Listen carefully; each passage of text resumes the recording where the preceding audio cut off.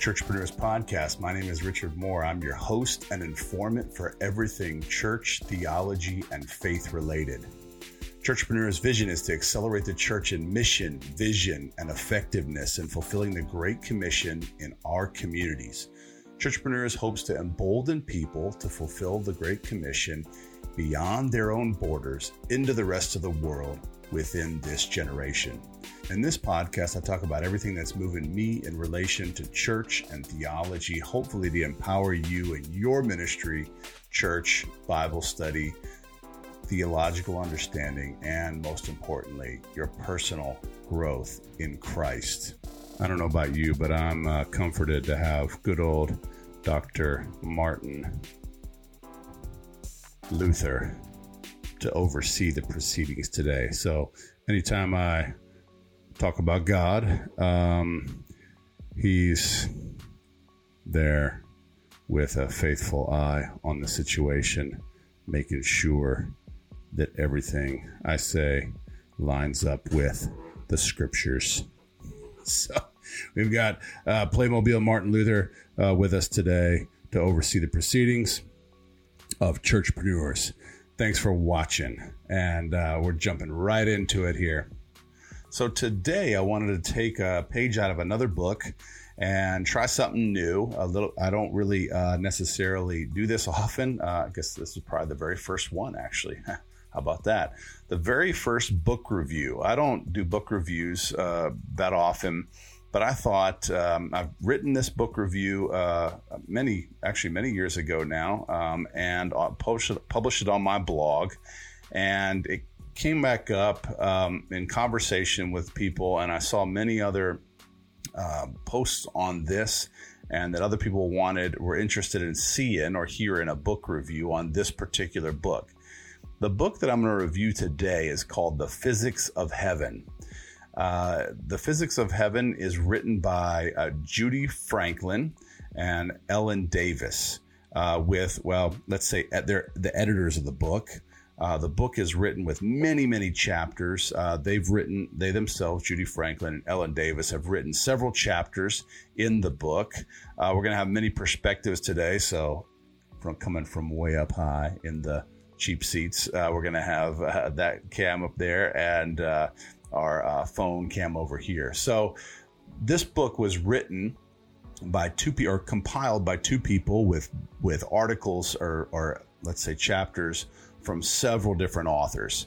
And the authors are very active, most of them that I'm aware of, are very active in a movement called the New Apostolic Reformation. The New Apostolic Reformation, in a nutshell, is the belief that God has restored the office of apostle and prophet back to the church, and they're the governing authority and the governing leaders of the church. No longer elders, pastors, and deacons, as Timothy and Titus, Paul wrote to Timothy and Titus about how we're meant to be led in the church. So they believe that the apostle and the prophet are the governing authority over the church, and that gives them extraordinary power and authority. And their authority and power actually really mirrors that, if not exceeds that, of the apostles in the 12 apostles who wrote the scripture and were the 12 apostles on which the foundation of the church is built, Christ being the cornerstone. So they really in theory, they don't say that they have more authority than the apostles, but in true practice, they really usurp quite a bit of authority, even more so than the 12. So, let's have a look at this book. This book is, like I said, written with lots of authors who have really quite a bit of influence in this movement called the New Apostolic Reformation. This movement is not a construct of our imagination. It is, and I'm just gonna do this real quick. I'm gonna go off camera. Wait a minute. Here we are. This is the smoking gun that the movement, the New Apostolic Reformation, is what they say it is, and it's not a construct of our imaginations. This is the book, The Modern Day Apostles, written by Shea An, and quoted C. Peter Wagner some 100 times or so in this book. C. Peter Wagner coined the phrase, the New Apostolic Reformation, and he's quoted in this book as saying it is a new apostolic reformation. So we haven't created the critics have not created the term. The term existed long before anybody came along and critiqued the movement. C. Peter Wagner coined the phrase. Shea An, in this book, Modern Day Apostles, has quoted C. Peter Wagner, and it's clear as day. If you read this book, there's over 100 sources from C. Peter Wagner who claims and says that this is a new apostolic reformation. God is restoring the office of apostle and prophet to the church. So the evidence is there. We didn't create it. It's not a figment of the critic's imagination, as like Michael Brown might have us believe. There's no such thing as the New Apostolic Reformation. There is such a thing. They believe it, they teach it, and it's taught right here in this book, Modern Day Apostles. So that being said, let's jump into this book. Let me whirl up my website machine, my desktop here. We're going to have a look at how. So first of all, let me lay a foundation. This is written by Judy Franklin and Ellen Davis, this book, The Physics of Heaven. The title should say something to you. Anyways, I didn't know we could study the physics of heaven, but apparently there is some science and physics that we can study that belongs to heaven. So they're going to write about it, Judy Franklin, Ellen Davis. And so, they're the compilers. Like I said, they're not the writers. They have a few chapters themselves in the book, and they compiled it from several different authors, of which we'll have a look at and see today. So there was, like I said, many NAR leaders. It reads like a manifesto for a sort of New Age Christian mixture. It acts like a syncretistic think tank. I don't know if you know what syncretism is. Syncretism is the mixing and matching of occult and pagan religious systems with that of Christianity. You think about, give you a perfect example. In Latin America, Catholics moved in as missionaries into those areas and said that, oh yeah, you're welcome to keep your sangria and all your pagan practices as long as you convert to Catholicism. And so people converted to Catholicism and bought all their syncretistic and pagan practices. That's why people still to this day sacrifice chickens and stuff like this within Catholic practice in Latin America. That's classic syncretism. That's mixing and matching of pagan practices, non-Christian practices, and mixing it with Christian practices. So it's such a bizarre book that it's really hard to know where to start. It honestly feels like the authors are just floating their craziest ideas of how they imagine Christianity should mingle with all sorts of New Age and occult practices, because it's well known and a well reviewed book. If you look on Amazon, I don't whirl it up right now here, but on the Amazon site, there are tons of great reviews. Like, this is a great book. And just so you know where I'm going, this book is the craziest syncretistic mishmash I have ever seen and read that claims itself to be a Christian book. So you know, I would not recommend this book to anyone.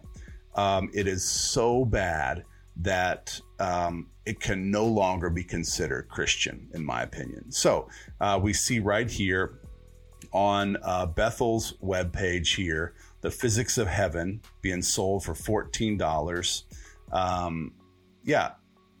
This is it. They're selling it. They still sell it. This is a current. I mean, I'm on it on their website on September 25th. They're selling it $14 They cannot say they're not connected to the book. The book is, like I said, they just can't say that. Here's the two ladies who wrote it, Judy Franklin and Ellen Davis. They can't say they're not connected. Bethel cannot say they're not connected. Here's even a Bethel, whatever, sort of approval, seal of approval on the book. So they're selling it today on their website. So let's get into this here. I would like to see if I can take a shot at reviewing and analyzing it. My questions arise virtually on page 1. They say something to the effect of, there are vibrations in the supernatural that we need to tap into. Let me get this other camera up here so you can see my face here.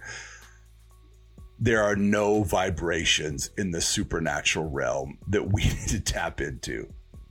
This is, it's literally as crazy as it could be. So, no. Does God hide himself in sound and light? No. Does God speak to us through other things and give us hints of his presence through things like sound? No. God does not speak through sound, light, energy frequencies, vibrations, or quantum physics. No. Unfortunately, this book espouses all those things and ideas. It takes all of the scriptures it uses out of context and applies meanings to them that the original scripture authors did not intend. So this book starts off then just on the wrong foot. No, God doesn't speak through vibrations. You don't have to tap into any light or energy or frequency or find him through quantum physics. No. Unfortunately, this book espouses all of these ideas virtually from page 1. So let's whirl up my desktop machine here again. And here's the book, The Physics of Heaven, the cover. This is my Kindle reader, so I'm just going to kind of pop right through with you and just kind of show you. So page 1, here we go. Exploring God's mysteries of sound, light, energy, vibrations, and quantum physics. So there you have it. It's all in the title. We're exploring God, the mystery of God, and sound, light, and vibrations, etc.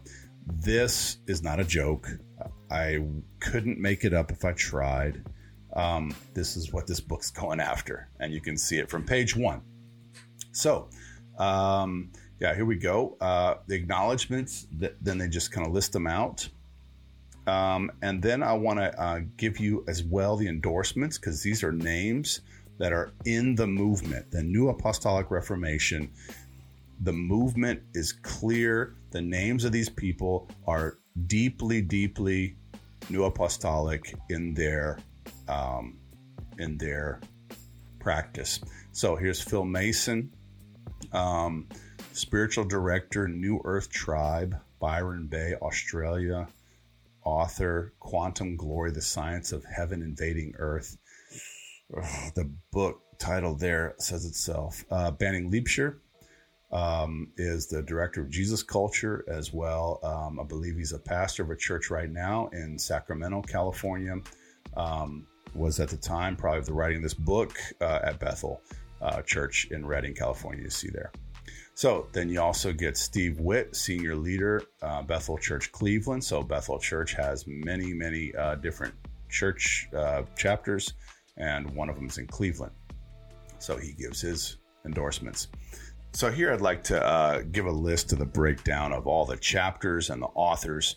And some of the chapter titles are just really, truly absurd. The Power of the Zero Point Field. So Judy Franklin herself writes that. The Dolphin Theory. Extracting the Precious. Ellen Davis. And then we've got Bob Jones, the prophet, Bob Jones of the Kansas City Prophets, who notoriously prophesied all sorts of things, including that when the Super Bowl was won by the Kansas City Chiefs, that revival would break out in the earth. Not to mention that he had women, he asked to remove their clothes in private prophetic sessions with them. So Bob Jones is an obvious false prophet. Kansas City Chiefs won the Super Bowl last year, and I have yet to see any kind of evidence of global revival, but there it is. So then we got Bill Johnson, pastor and apostle. They call him apostle as well in this book. Shea Ahn calls him an apostle, the apostle of Northern California even. And so he's written a chapter, but he's the apostle at Bethel Church. Jonathan Welton, interestingly enough, I believe that this is the guy that Bethel Church rejected as having gone too far into this direction, into the psychic realms and all sorts of things like this. That's Jonathan Welton. Then we got Ellen Davis with Good Vibrations again. Good vibrations. I don't know if it's sort of similar to that. Then we got like I said, Jonathan Welton, Authentic versus Counterfeit. Then Bill Johnson, Recovering Your Spiritual Inheritance. Ray Hughes, Dan McCullum. Dan McCullum is also the guy who had let's say interpreting the weird, wonderful, and wacky, and he had people invited up on the stage at Bethel Church, trying to understand what their weird, wacky, and experiences were about. It's truly, truly disturbing. It was on Chris Valentin's page. Dan McCullum posted. It was a video of Dan McCullum, and he had invited people up on stage. And one person had been a vision that they were part of a pedophile ring and that they were going to break it up. One person had an out-of-body experience. One person, so they died and went to heaven, came back. And I mean, the video is so deeply disturbing. You'd have to see it for yourself. But that's Dan McCullum. And then Cal Pierce, the Healing Rooms leader, Larry Randolph, Ellen Davis again, David Vancouvering, Your Quantum Leap. I don't know if y'all remember years ago, there was a show called Quantum Leap, where people would jump through to different bodies and take on people's experiences in another body. Anyways, Benny Johnson, The Clarion Call. Bill Johnson again, pulling into today. And so there you have it. These are the chapters and the authors who are involved. So this is a deeply, deeply Bethel book. So we got the foreword by Chris Valentin. Chris Valentin is the prophet at Bethel. So they can't say, well, we don't really know about that book. We're not really connected. They are deeply, deeply connected. Bill Johnson wrote 2 chapters. Benny Johnson wrote a chapter. Chris Valentin wrote the foreword. And it's right here being sold at the Bethel store. It's they can't deny it. It's being sold right here on the Bethel store on their website. So it's deeply, deeply infiltrated into their church. So, there we go. That's the book itself. So if you want a smorgasbord of New Apostolic Reformation teachings and seers, quote unquote, as they're called, in this book, then this is your book, man. Chapters in this book are written by, like I said, Ellen Davis, Judy Franklin, Bill Johnson, Apostolic Leader of Bethel Church, Jonathan Welton, founder of the Welton Academy, the Supernatural Bible School, Ray Hughes, author of The Sound of Heaven, Symphony of Earth, Dan McCullum, co-founder of the Bethel School of the Prophets and founder of the Activate School of Prophecy, Cal Pierce, director of Healing Rooms Ministries in Spokane, Washington. Larry Randolph, author of the books User-Friendly Prophecy, Spirit Talk, and The Coming Shift. David Van Koevering, quantum physics and inventor. And Benny Johnson, and wife of Bill Johnson, and Bill Johnson, like I said, wrote several chapters. Chris Valentin as well wrote the foreword. These are senior leaders at Bethel Church. There's also a chapter by the late Bob Jones, who, like I said, prophesied that Kansas City Chiefs would win the Super Bowl and revival would break out. Year later, and global revival, if I remember right. The authors say in the preface that this is not a theological book. This is a very interesting point. But then go on to state their clear purpose is to share what we have discovered so that you can go on your journey of discovery with God into the realms of sound, light, energy, vibrations, and quantum physics. This is clearly a theological goal. You can't have it both ways. So you say this is not a theological book, and then you go on. The entire book is a description of people's experiences and teaching of God and who he is, how he operates, and how he engages with people in the world. You can't have it both ways. This is a deeply theological book. So, sorry that they're speaking out of both sides of your mouth. You can't have it both ways. This is a theological book. When you explain God or try to explain God to people, you have engaged in theology. So by the very nature, you are doing something theological. So they go on to state their clear purpose is to share what we discovered in our journey with God. And that is a theological goal. So their poor eschatology is also on display in that they teach that the world will get better and better until the reign of Christ is inaugurated by our dominion of it. The Bible is clear that the end times will become worse as in the days of Noah, not better. That's according to Jesus. So they can't have it both ways. This is a theological book. There's no question. So this book also teaches that the veil between the earthly realm and the heavenly realm is thinner than ever. On my Kindle, sorry, I read it on the Kindle. So the Kindle location is 190 on that. They describe how they believe that Jesus is about to release a sound from heaven that will allow us to exceed the works that Jesus did. I'm just going to say that's not going to happen. That's not what that passage means, where Jesus said, greater works will you do than these. He meant that we will engage in the preaching of the forgiveness of sins. Jesus did not mean miracles. We're not going to do greater miracles in Jesus. If that were the case, then no one has exceeded the miracles of Jesus. No one in human history. So that's not what that passage in the Bible is about, what Jesus is talking about. And that's not going to happen. I'm just going to say no one's going to exceed the miracles of Christ. It's just not going to happen. Furthermore, this book teaches that bringing heaven to earth is our mandate. If I had the power or the authority to bring heaven to earth, I couldn't do it. What would that look like? We wouldn't cry anymore. We wouldn't have pain anymore. We wouldn't have disease anymore. We wouldn't have marriage or giving in marriage, Jesus says. We would be sinlessly perfect. We would have resurrected bodies.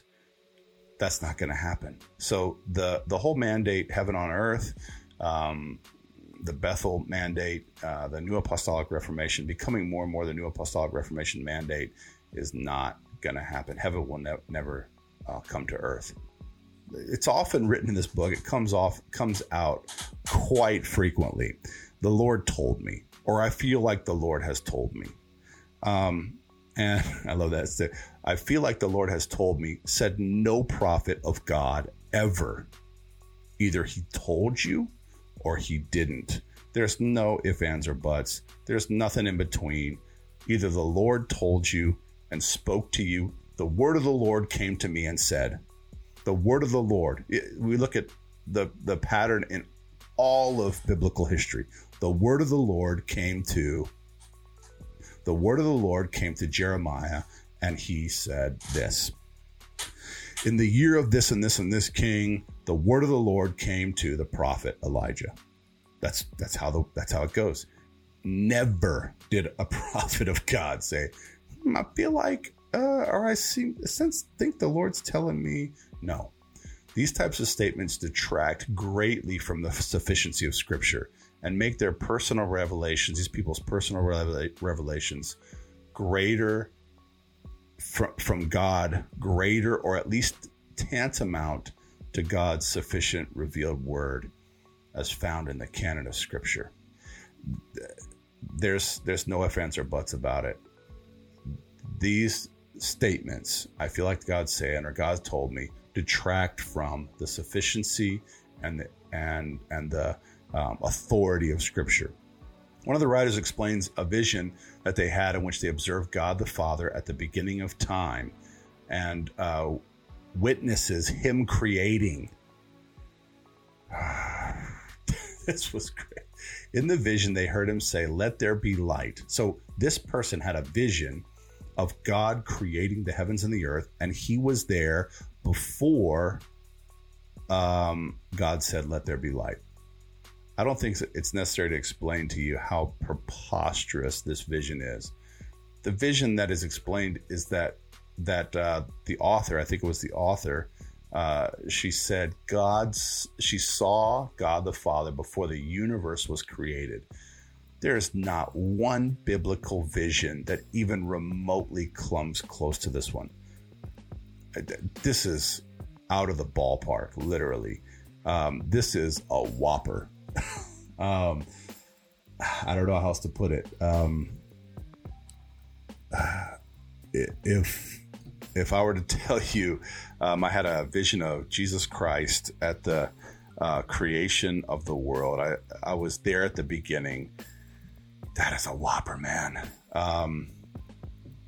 So they go on to describe, there's lots of dominionism and kingdom now theology clearly espoused in this book. Dominionism is the aberrant theological view that God has relinquished dominion of this world to the devil. And we as his church should take back dominion from him. Let me just put this out there. Is the Logos, the word that holds all things together, Jesus Christ himself, available that we could have his nature? Absolutely not. But this book espouses this very idea. The Apostle Peter is described in this book as carrying the "let there be light" Spirit of God within him. This book is a prime example that not just anyone should be allowed to exegete and explain the Scripture. James 3:1 says that clearly. People who are teachers do not presume to be teachers because they're judged more harshly.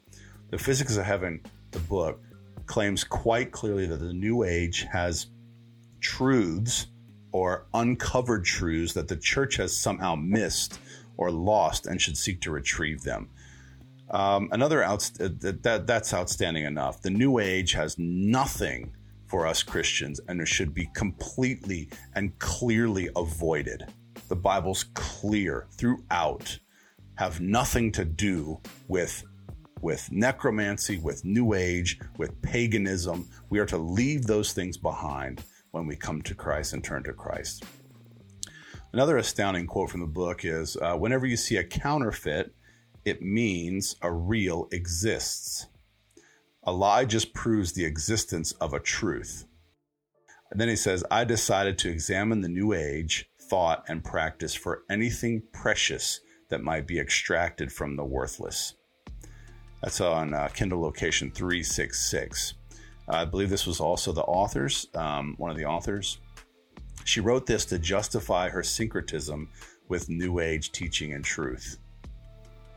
The author here admits her own syncretism. Moreover, this book is produced and endorsed by Bethel, which are claiming that New Age has truths we should uncover. chapters are written by Bethel leaders and is a Bethel resource, as we've seen. Bethel cannot claim anymore that they're not dabbling in the New Age, since their leadership is promoting and engaging in it themselves. There are large passages of this book that indicate that God is giving a new revelation, which also detracts from the sufficiency of Scripture. God's revelation is closed. Nothing can be added to or taken away from divine revelation. But they do that with this book. So moving on, we want to go to Bob Jones' descriptions in his chapter. He described that God is preparing for us a second Pentecost that will bring us into harmony. Well, first of all, you can see the title of his chapter here, Vibrating in Harmony with God. I'm trying to kind of like flash through the scriptures and think if there's any such idea at all that could even come close to vibrating in harmony with God. I don't know, maybe y'all can post in the comments. I can't think of a single scripture that even could come close to the title of that chapter. So Bob Jones in this chapter is describing the second Pentecost that's going to happen that'll bring us into harmony with God. But Jesus has already brought us into harmony with God. This is the challenge with these types of ideas and thoughts. We have to do something. Something has to happen for us to be brought in harmony with God. But Jesus has already done that through his vicarious atoning death on the cross. And by faith in him, we are brought into harmony and peace with God. Like I said, I could hardly imagine any scripture that communicates anything similar even to vibrating in harmony with God. But I digress. Bob Jones describes in this chapter, like I said, the second Pentecost that will bring harmony with God. But he's already brought us into harmony through Jesus' atoning death on the cross. He also explains that God is giving people the power of blank checks. Here we go. Blank checks to do healing, holy confiscation, prayer, petitioning, holy confiscation. I guess he's talking about the great transfer of wealth, which this movement teaches will happen, that there's going to be this great transfer of wealth, that the wealthy business folks of the world will one day realize they just need to give all their money over to the church. I'm not sure. Yeah, but that's... ushering in prosperity. Prosperity will go from one group to another. Those who are prepared will have it all there when others need it. All right. So, yeah. Bob Jones goes on to describe this holy confiscation for a great transfer of wealth. He says that we have not received the fullness of Pentecost yet. In this chapter, Jones ridiculously says that when God breathes on you, it smells like apples. I wish I could make this stuff up, but he said it. Let's see if I can locate that. I'd have it prepared to find it, but that'd be awesome if I could. When we vibrate, I think it's opening a portal. The Old Testament speaks of windows or doors into heaven, and there are 300 of them. All right, yeah. You didn't know that, did you? So, let's see if I can find the apples. Oh, here we go. So I believe God is getting ready to breathe on us, the Ruach. Yeah, that's already happened when we were sealed in the Holy Spirit unto the day of redemption. We need to know that his breath smells. And we need to know what his breath smells like. Really? Stop everything and let that breath come on you. There it is, right in the paragraph before. When God breathes on a thing, it smells like apples. It says in Song of Solomon 7:8, and his breath smells like apples. I've smelled apples at meetings several different times. Bob Jones saying that God's breath smells like apples. So, yeah, that's a real thing. I didn't make it up.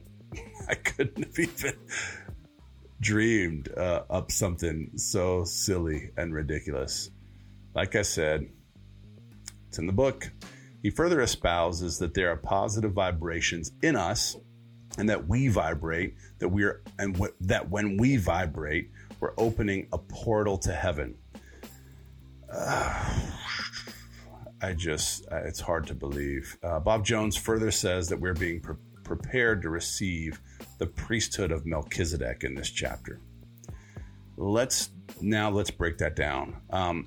Since the compilers of this book say that this is not a theological book, this is a very theological point. He says God is preparing us, or that we are being prepared to receive the priesthood of Melchizedek. Sorry, Bob, that priesthood only belongs to one person, Jesus Christ. Hebrews chapter 5, chapter 6, verse 20, and chapter 7.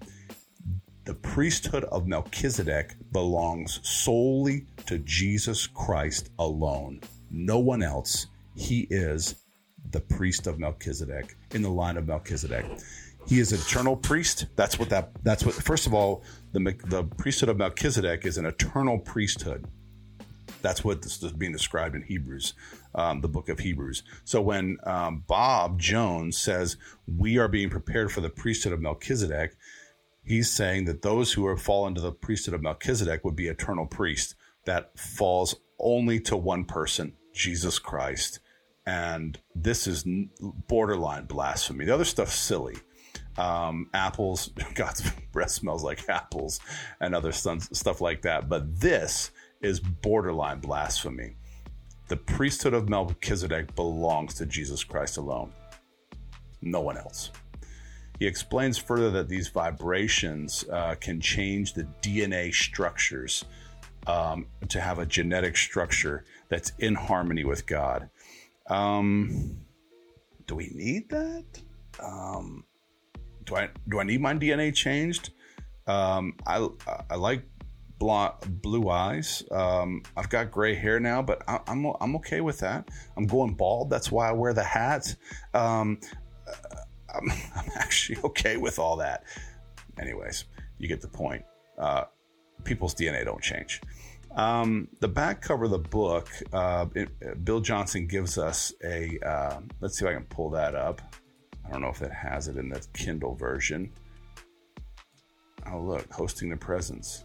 How interesting. Wouldn't think that would have been there. Yeah, then promoting Bill Johnson books, Benny Johnson books, of course, Chris Valentin books. But I unfortunately don't have, and of course, Destiny Image is the publisher. I don't have the back cover, but on the back cover, Johnson's chapter says, no revival has even made it a priority to leave a spiritual inheritance to the next generation. Now, let me point this out. Johnson's chapter is not as crazy as the others. I'll give him that. I'll credit him that. It's not as off the wall and wonkers. I mean, the rest of this book is so bizarre and off the rails. I just saw a video the other day with Mike Winger, and he talked about this book a little bit, and he used the same term, and I have to agree with him wholeheartedly. This book is off the rails.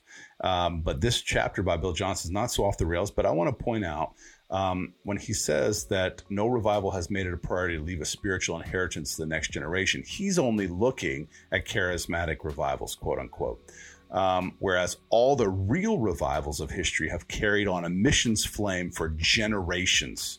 So he's not looking at historical revival, we think about the pietistic revivals. We think about the great awakenings in American history. We think about European revivals that sparked missions flame for generations. So he's not accurate in that. He's only looking at the charismatic revivals, probably since the Azusa Street revival. Furthermore, Johnson teaches there are unclaimed mantles. When he says there are anointings, mantles, revelations, and mysteries that have lain unclaimed, literally, they were left because the generation that walked in them never passed them on. How do you pass on a mantle?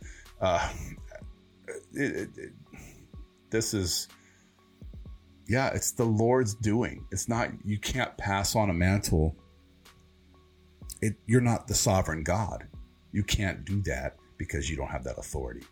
What Johnson says here is that there are secrets and mysteries that we've missed in our faith, which sounds an awful lot like Gnosticism, the secret mysteries that we have to unpack and unearth. Gnosticism was an early Christian heresy that was an overemphasis on secret knowledge in respect to faith. And furthermore, this is why we have the Bible, so that we don't miss anything. We have everything we need in the scriptures. They're sufficient, and in them, God has communicated everything necessary for faith and life. Worship, service, everything is in there. Johnson, later on in his chapter, describes that Christians must unlock extra biblical revelations. Let's see if I pull that up here. This is Johnson's chapter, Recovering Our Spiritual Inheritance. All these things highlighted. Like I said, again, it's relatively harmless in relation to the crazy that's in this book. But still, there's some things that are very troubling. There are anointings, mantles, and revelations, mysteries that have lain unclaimed. There you go at the bottom of the page. Literally, where they were left because the generation that walked in them never passed them on.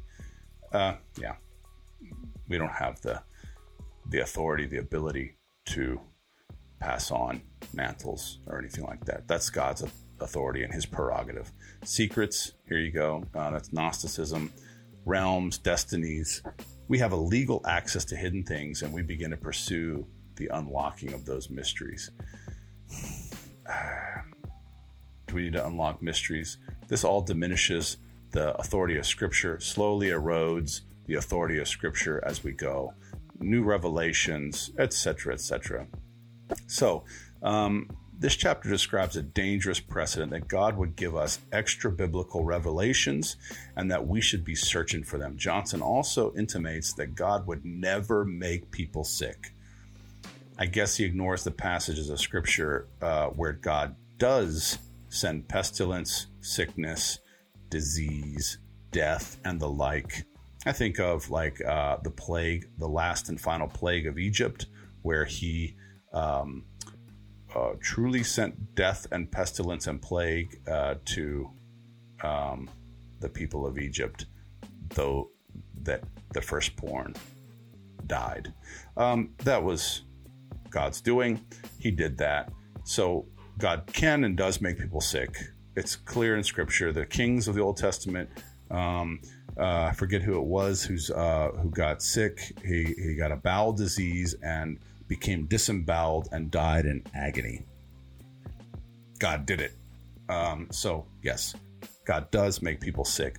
Ananias, Sapphira, the blindness of Saul in Acts 9, Elymas the magician, the list goes on and on.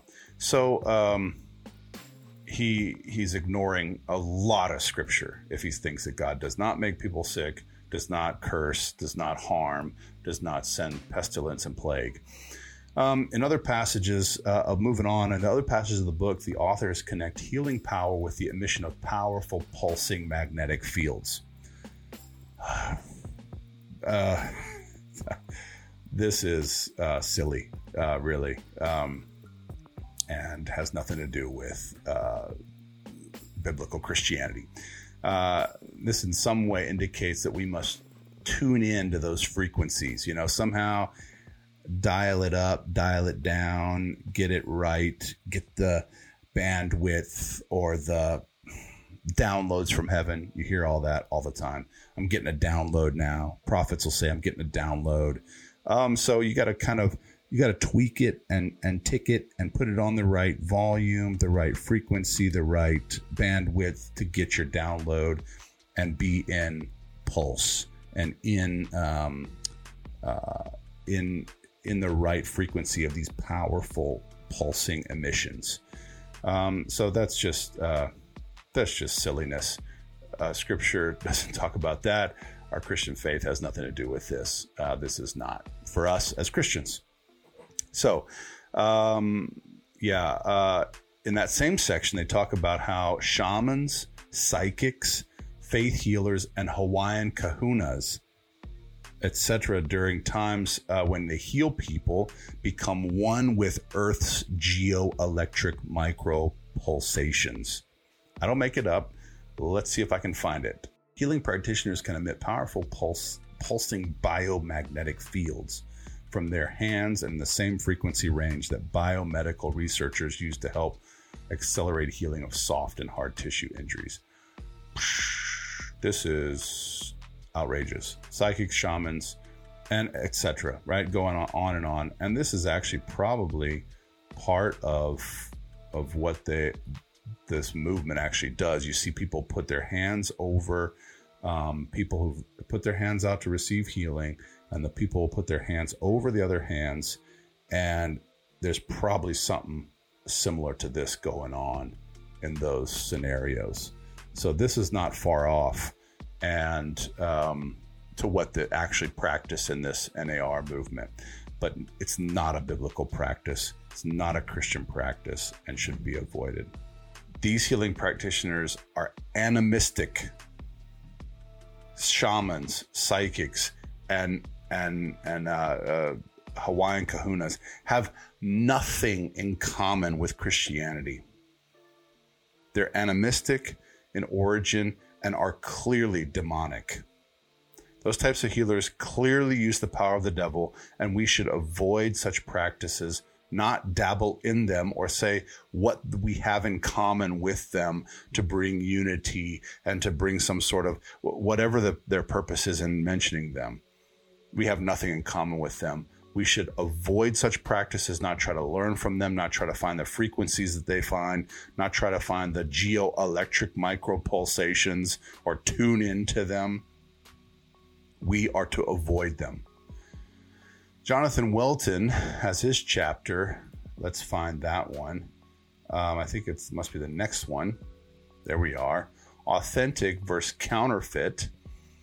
Jonathan Welton's chapter denotes the importance of proper exegesis because he doesn't do any. He begins his chapter with scripture from 1 John 2:27, in which he claims that we should not ignore counterfeit gods. According to Welton, we should not be afraid of counterfeits because whenever there is real, then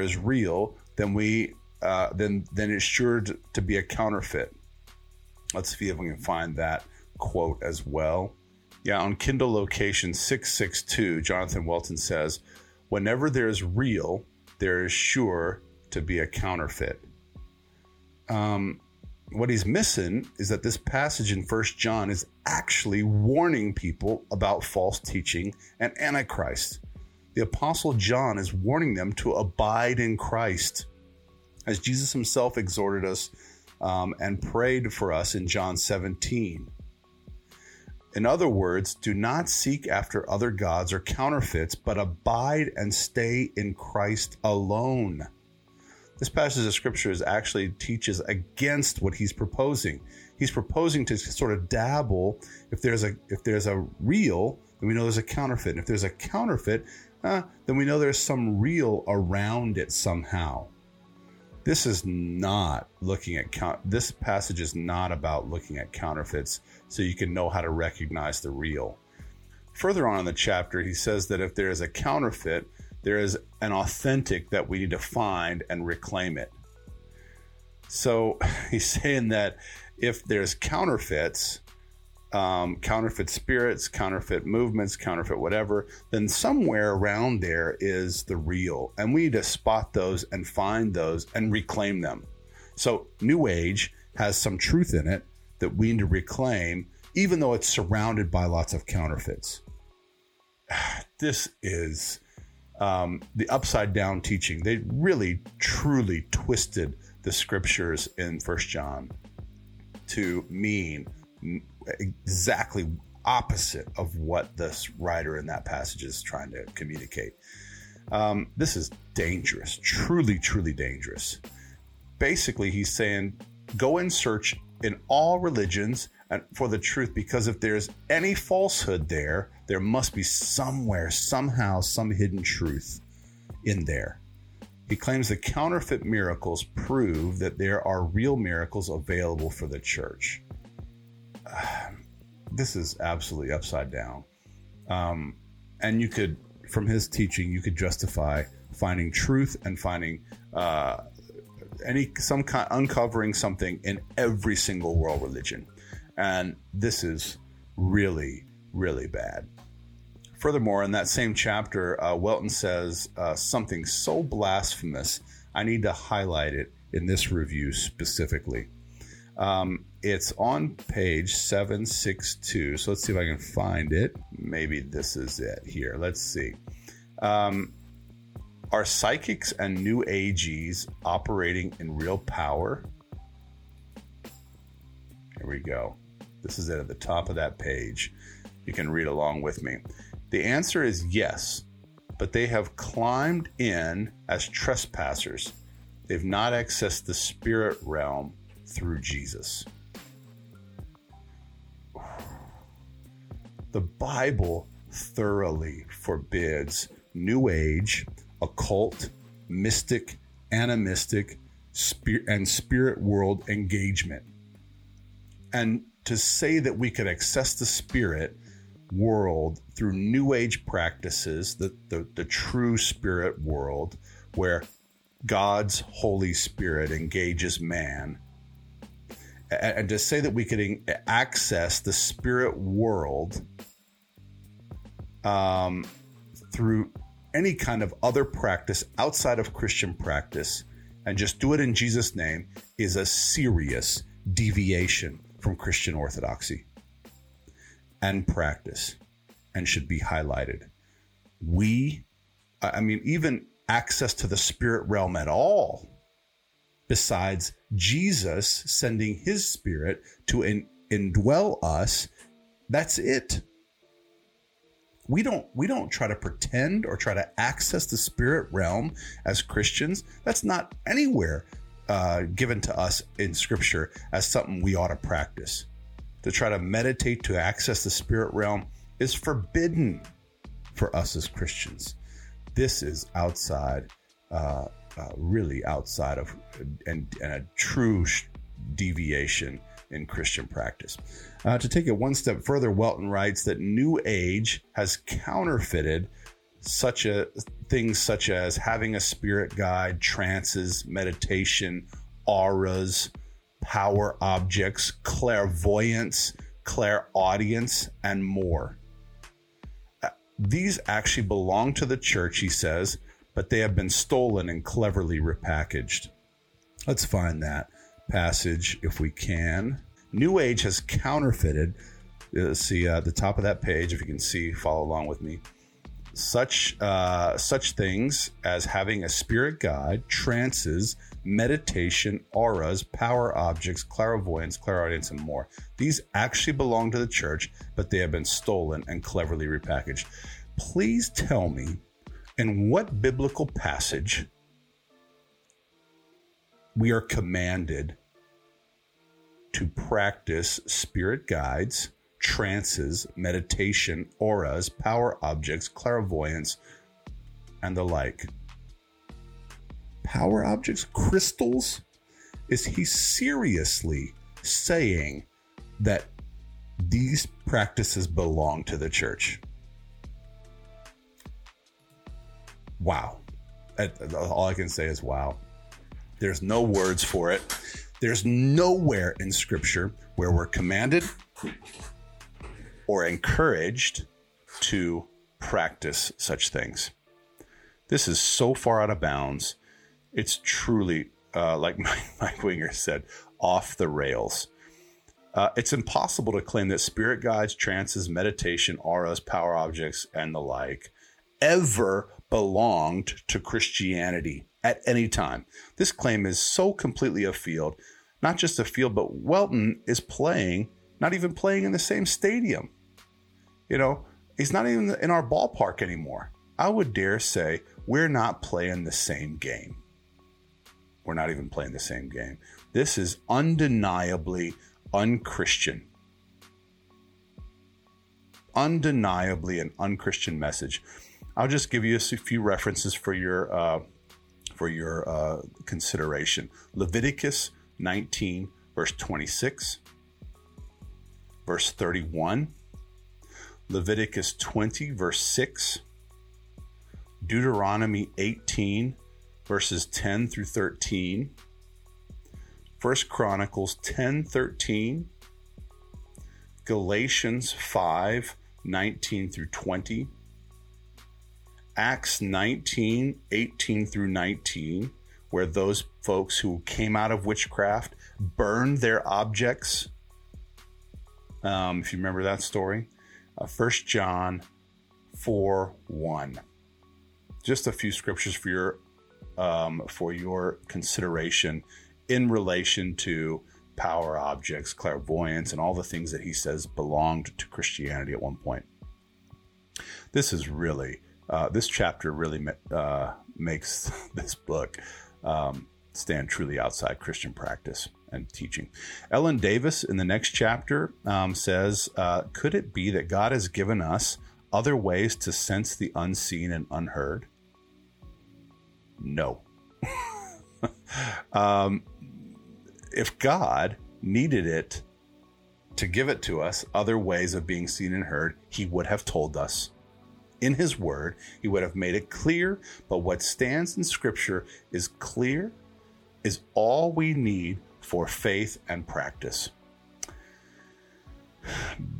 He's not explained to us how to tap into unseen and unheard realities in this world, but rather quite clearly forbidden such practices throughout Scripture. You can take those past passages that I gave as consideration for your thought. She makes a case for crystals and essential oils when she describes that they have vibrations and all this other mumbo jumbo. Crystals have for a long time been associated with the occult and New Age practice. I would say usage of crystals for such New Age purposes are off limits for those who claim Jesus is Lord. They're truly, truly off limits. She further described how she believes that the Holy Spirit has given her pieces of the puzzle to the sounds of heaven. Again, these are incredible fabrications that are arrogantly seek to prop her up as some sort of super Christian or elite spiritual guide or seer or leader. This is clear subterfuge and not Christian. Where is this in Christian tradition? Where are these practices in Christian tradition throughout the years?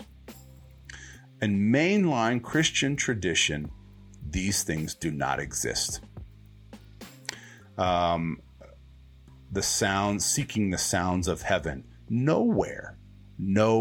This is the first time, besides the New Age, of people trying to incorporate this into mainline Christian practice. And Bethel, the church, is so popular that they are starting to infiltrate with books like this and other means within their main influence through their music and everything else, are bringing this in to the church at large. And one of the reasons I write this and do this podcast and do this particular review of this book is to eliminate that, to help you understand that these practices stand outside of Christian practice. I feel the need maybe to make some sort of short list of things that could be considered off limits for Christians and in relation to spiritual practice, occult activities and stuff like that. Fortune telling, crystal ball gazing, numerology, psychics, seeing psychics, tarot cards, Ouija boards, automatic writing, seances, mediums, spiritism, astrology, horoscopes, I Ching, hypnotism, which is probably one of the ones that Christians probably do encounter and engage in, transcendental meditation, or any kind of Eastern meditation, crystals, witchcraft, Satanism, voodoo, channeling, reincarnation, astral projection, ESP, New Age movement, and any form of necromancy. That's a short list of things that belong to the occult that Christians are forbidden to participate in.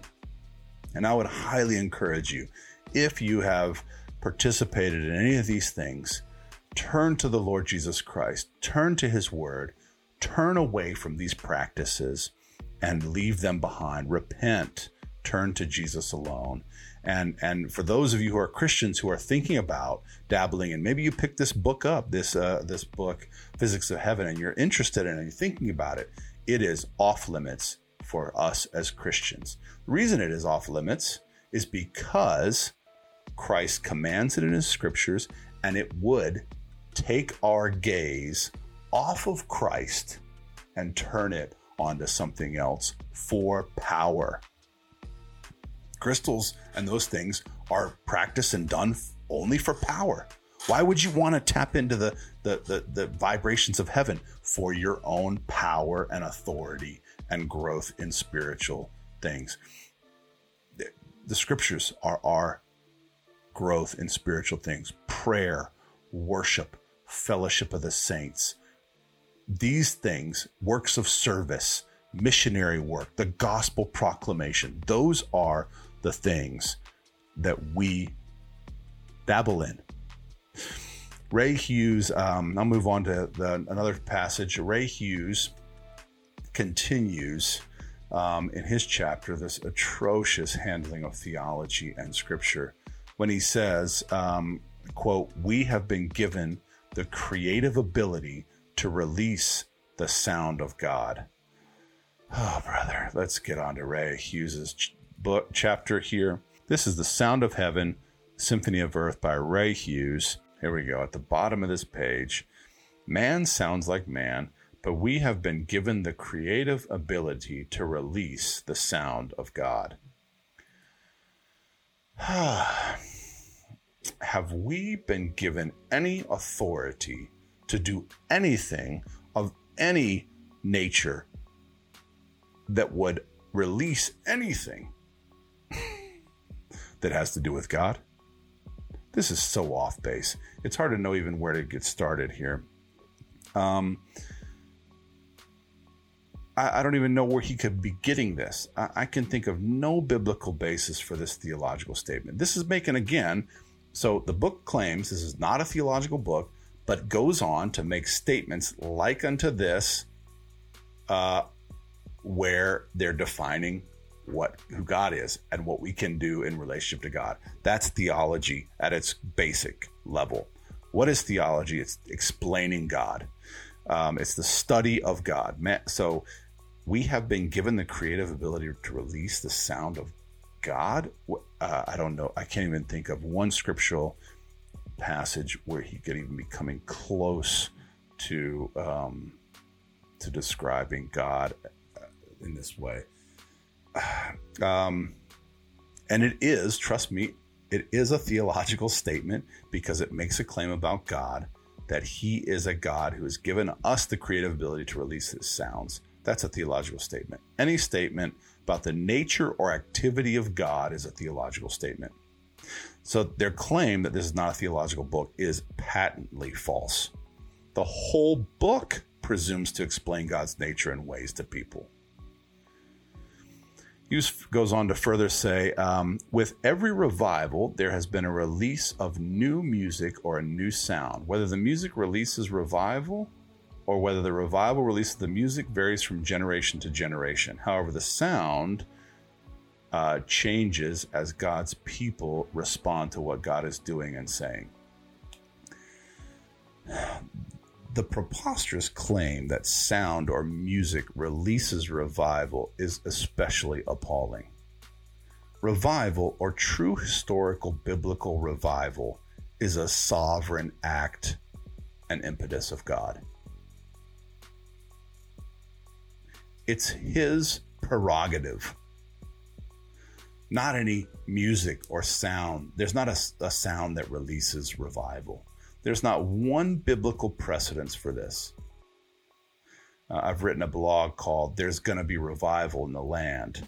And that's a sort of a biblical sweeping view of revival, historical and biblical revival. So you can, I can put that in the note, in the show notes. So you can check that out. The Christology of Hughes and subsequently Bethel is seen in his words, "We bring to life the full meaning of Emmanuel, Christ in us, Christ revealed in us." Let's pull that up. Here we go. It's in yellow highlighted there. So everything, if you have been flipping through the book on my Kindle here, everything I've highlighted is erroneously crazy. So all the highlights are crazy. They're not just highlights of me like highlighting something. I highlighted the crazy. So the yellow is the extremely crazy. So let's have a look. "We bring to life the full meaning of Emmanuel, Christ with us, Christ revealed in us. Then it was revealed in my hearing by the Lord of hosts. Christ will be revealed as we hear his sound and release our individual God-appointed sound as his unique instruments." Oh, I can't begin to describe how terrible this is. So, do we bring life to the full meaning of Emmanuel, Christ with us? No. Jesus is Emmanuel, God with us. We add nothing to his nature or work. We are only witnesses to and recipients of his salvation, vicarious death, and victorious resurrection. We only take part by receiving him in faith. This goes in the direction of the little gods or little Christs theology, which is taught in the New Apostolic Reformation. Christ is truly revealed in us, but we do not bring to life the full meaning of Emmanuel. He is the eternal, incarnate Word of God, and we give no meaning to his incarnation. He brings us into his incarnation by inviting us by faith in Jesus Christ. God the Father invites us into his incarnation by faith through Christ and taking part that way. We don't give any meaning to his incarnation. This is incredibly out of bounds. So it's right there. Oh, right there. Up there in the corner. Up there in that corner. If I can do it. In the yellow.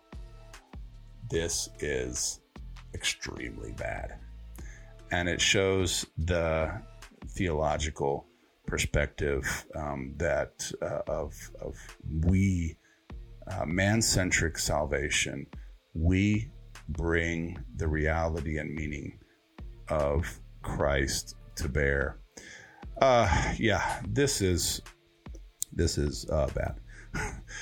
Dan McCullum then talks about the God vibration and makes his erroneous claim. God's voice and the sound of angels can also be heard and experienced by man. A whole new realm of encounter awaits those who possess three simple qualities: expectancy, intentionality, and intimacy. My question came then, is there a secret realm that awaits man where we can hear the audible voice of God and the sound of angels? No. That is never promised to us as Christians. God never promises that we will hear his audible voice. If we want to hear God's voice, then we should read his word out loud. God never promises angel encounters. as a result of our expectancy, intentionality, intimacy. This is extra biblical teaching and is perilous for us as Christians. McCollum closes his chapter by saying, intimacy is the incubator of increased encounters from the supernatural realm. Also, don't see exactly where he's getting that in Scripture. This sounds wonderful, that God would bless intimacy like this. And if you're the more intimate you are, the more he's going to bless, and he's going to do these things and that thing and this thing and that thing. This, I'm afraid, could lead to a work salvation. However, Paul wrote in Colossians 2:6, therefore, as you receive Christ Jesus the Lord, so walk in him. How do we receive Christ? By grace, through faith. That's it. By grace through faith, you have been made right with God. And this is not of yourselves. It is a gift of God, not of works, lest any man should boast. So, I'm sorry, I don't see this anywhere in Scripture. Then Cal Pierce, his chapter, he describes angelic encounters. He first describes an angelic encounter he had with the energy angel. Not kidding. That's what he called it. Yeah, in this chapter, Cal Pierce said he encountered an energy angel who prophesied to him about the current energy crisis. I didn't know that angels needed to prophesy. I thought they were just messengers, but I digress. He described how the angel went back to his hotel room with him. The angel spoke about how if we continue to draw resources from the planet, they'll run out.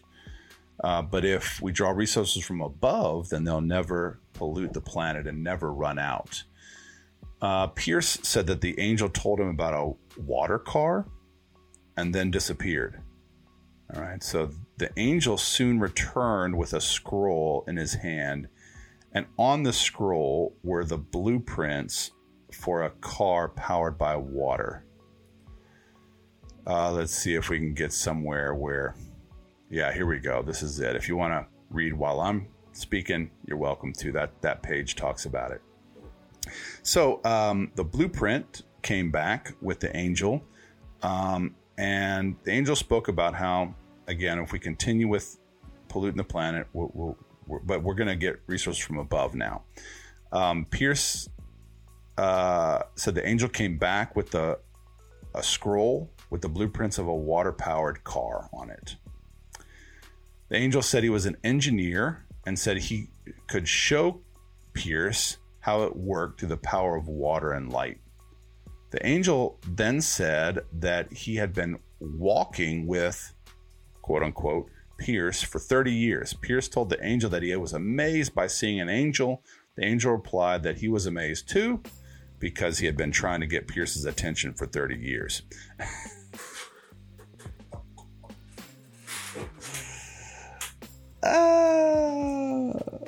That's great. I'm literally beside myself. Does an angel need to try to get someone's attention for 30 years? Like he wasn't listening, or he wasn't tuned into the right frequency. And then all of a sudden, yeah. This is pretty far-fetched. I mean, water car is far-fetched enough, but an angel trying to get his attention for 30 years, that's pretty rich. Yeah, I don't see any angels. Maybe the angel where Balaam and Balak and his donkey, Balaam didn't see the angel. He was ready to, but the donkey did. But that was like in a moment, not 30. I don't see an angel trying to get an attention from someone for 30 years. Yeah, so he gives him he gives him the blueprints for this car and shows him how it's going to work. And yeah, so after he got over his amazement of Pierce finally seeing this angel, yeah, he tells him how it works. This is so outlandish. It's hard to believe that I have to write, and I did write, or comment as if this were a serious critique. It's so outlandish. It's hard for me to stay a little serious in this, but here we go. Let's try to stay serious. It was hard not to laugh as I'm reading this. It was absurd. I really just couldn't believe it. That's why you see me highlighting the whole page. The reason that I feel like I need to write this critique is because the physics of heaven has received an enormous amount of praise on internet platforms. This thing right here, look at it. He literally describes how this angel gives him the blueprints for a water-powered car. Maybe you should take him to Elon Musk and get him to... What? Are we serious? And so it's really beyond me to believe that this got such critical review on Amazon. There was only a few negative reviews. So Pierce goes on to describe an encounter with a man who God had taken to heaven and shown how to produce 4-dimensional objects with sound. It gets crazier. The crazy does not end in this book. It blows my mind. So this person, he said, went to heaven. God showed him how to create 4-dimensional sounds, 4-dimensional products by speaking them into existence.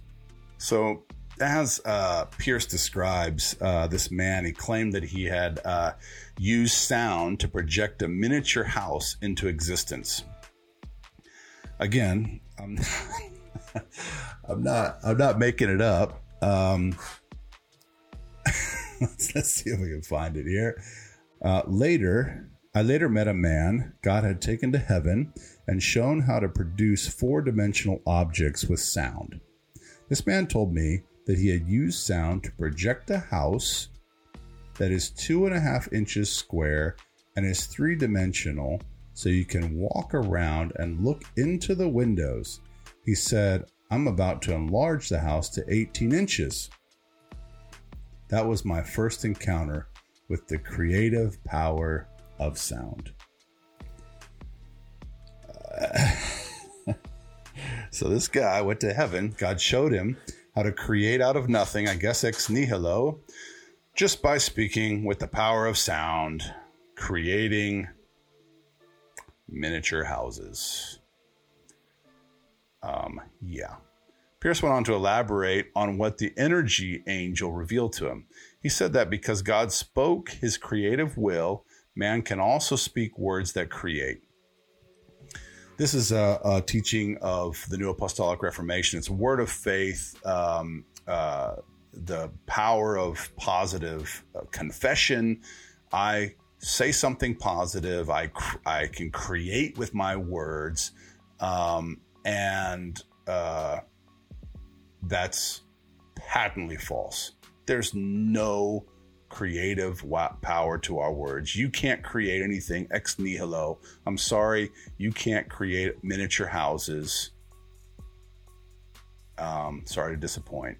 It's not possible. Only the sovereign creator God has the power to create anything ex nihilo or out of nothing, which is ex nihilo.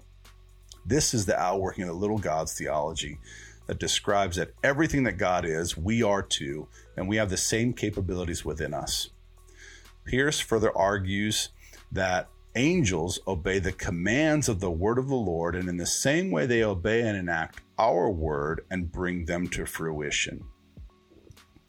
He closes this chapter with the idea that angels are around you to activate the revelation of the truth that you speak out into its creative form. Let's find that as well. Here we go. 1245, Kindle 1245. Oh, that was it, probably right there. Angels obey the sound of his word. When we speak his word, angels then take what we say to completion. They render service or run errands on behalf of those who inherit salvation, and they are waiting for us to speak the sound of God's word so that they can take it out to accomplish what he has sent it to do. It's our partnering with the angels and the angelic activity that is going to cause sound to become creative. Angels are around you to activate the revelation of the truth that you speak out into its creative form. I'm not making it up, folks. It's right there in ink. Well, in Kindle. This is... All in all, Pierce claims that he encountered the energy angel who gave him plans to build a water-powered car, encountered a man who went to heaven and God showed him how to create little houses with sound, and as a result teaches that angels help activate our words when we speak the truths that we speak. Again, this is so far off the mark that I believe that Pierce is not in the same ballpark. Moreover, I believe he's not even playing on the same team. As stated before, these authors are not playing the same game as the Christian church of antiquity. Just not. Moving on, author Larry Randolph. Let's get to that one. There we are. Spiritual synesthesia. In his chapter, this says that the spiritual discoveries of the New Age movement could be likened to the time in the Old Testament when the Philistines stole the Ark of the Covenant from Israel. In both cases, then and now, that which belongs to the church fell into the hands of unbelievers. So in order to posture ourselves for the next move of God, like King David, we must take back what is ours. Certain dynamics such as synesthesia, quantum physics, and vibrations are God stuff. Bet you didn't know that. And we must not be afraid to seize what belongs to the creator of all things. This is apostasy, people. Here, Randolph takes a historical narrative passage of scripture that is not meant to be prescriptive, but rather descriptive of historical events. The Ark of the Covenant was stolen from Israel, and makes them to have spiritual meanings that they do not have. Randolph here does some pretty creative exegetical calisthenics. There is no way that the Philistines stealing the Ark of the Covenant has a parallel to the New Age stealing practices from Christianity that we must steal back. This is absolute hermeneutical rubbish. This book continues on in this vein until it mercifully comes to an end. I was really so glad to be done. But this is just a small sampling. What I've presented to you today is a small sampling of the preposterous and erroneous teaching found in this book. I highly discourage everyone watching from reading this book, The Physics of Heaven. I wanted to bring it to your attention in 2 points. This book is obviously false teaching of the most flagrant manner. And second, it is inextricably linked to Bethel Church, Bill Johnson, Chris Vallotton, and the New Apostolic Reformation. All the people who appear and write in this book belong to the New Apostolic Reformation and or Bethel Church. It is chapters written by all the senior leaders of Bethel and approved by and sold in the Bethel Internet Store. Let's go back and just double check that it's still there. There it is, still there. Sold by Bethel Church on their online website, bethel.com, products, The Physics of Heaven. Don't go get your copy right now. They're inextricably linked. It's approved by Bethel and sold in their store. People cannot say that there is no false teaching at Bethel. This book is the smoking gun. It's hard evidence that the teaching and beliefs of the main senior leaderships at Bethel are aberrant. If you must read The Physics of Heaven, please know that there is egregious biblical theological, and even scientific errors on almost every single page. Keep your heresy radar on full alert as you read. Our hope is not found in any mysteries of sound, light, vibrations, energy, quantum physics, angelic experience, or other New Age chicanery, but rather in the vicarious, atoning work of Christ alone on our behalf for our salvation. He alone is our everlasting hope. Dear listeners, thanks for watching. Thanks for hanging in there. It's a long one. I encourage you, put your hope in Christ and Christ alone. Don't look to anything like this, to any worldly wisdom, to any hope in some kind of cure-all, be-all. Place your faith in Jesus Christ for the forgiveness of your sins. Trust him and him alone. Jesus was a man who lived for 33 years, a perfect life, the life we should have lived and couldn't. Died a death we deserved to die in our place so that we would have peace with God. And the way you can have peace with God is by placing your faith in Jesus alone for the forgiveness of your sins. Turn from your sins. Turn to God.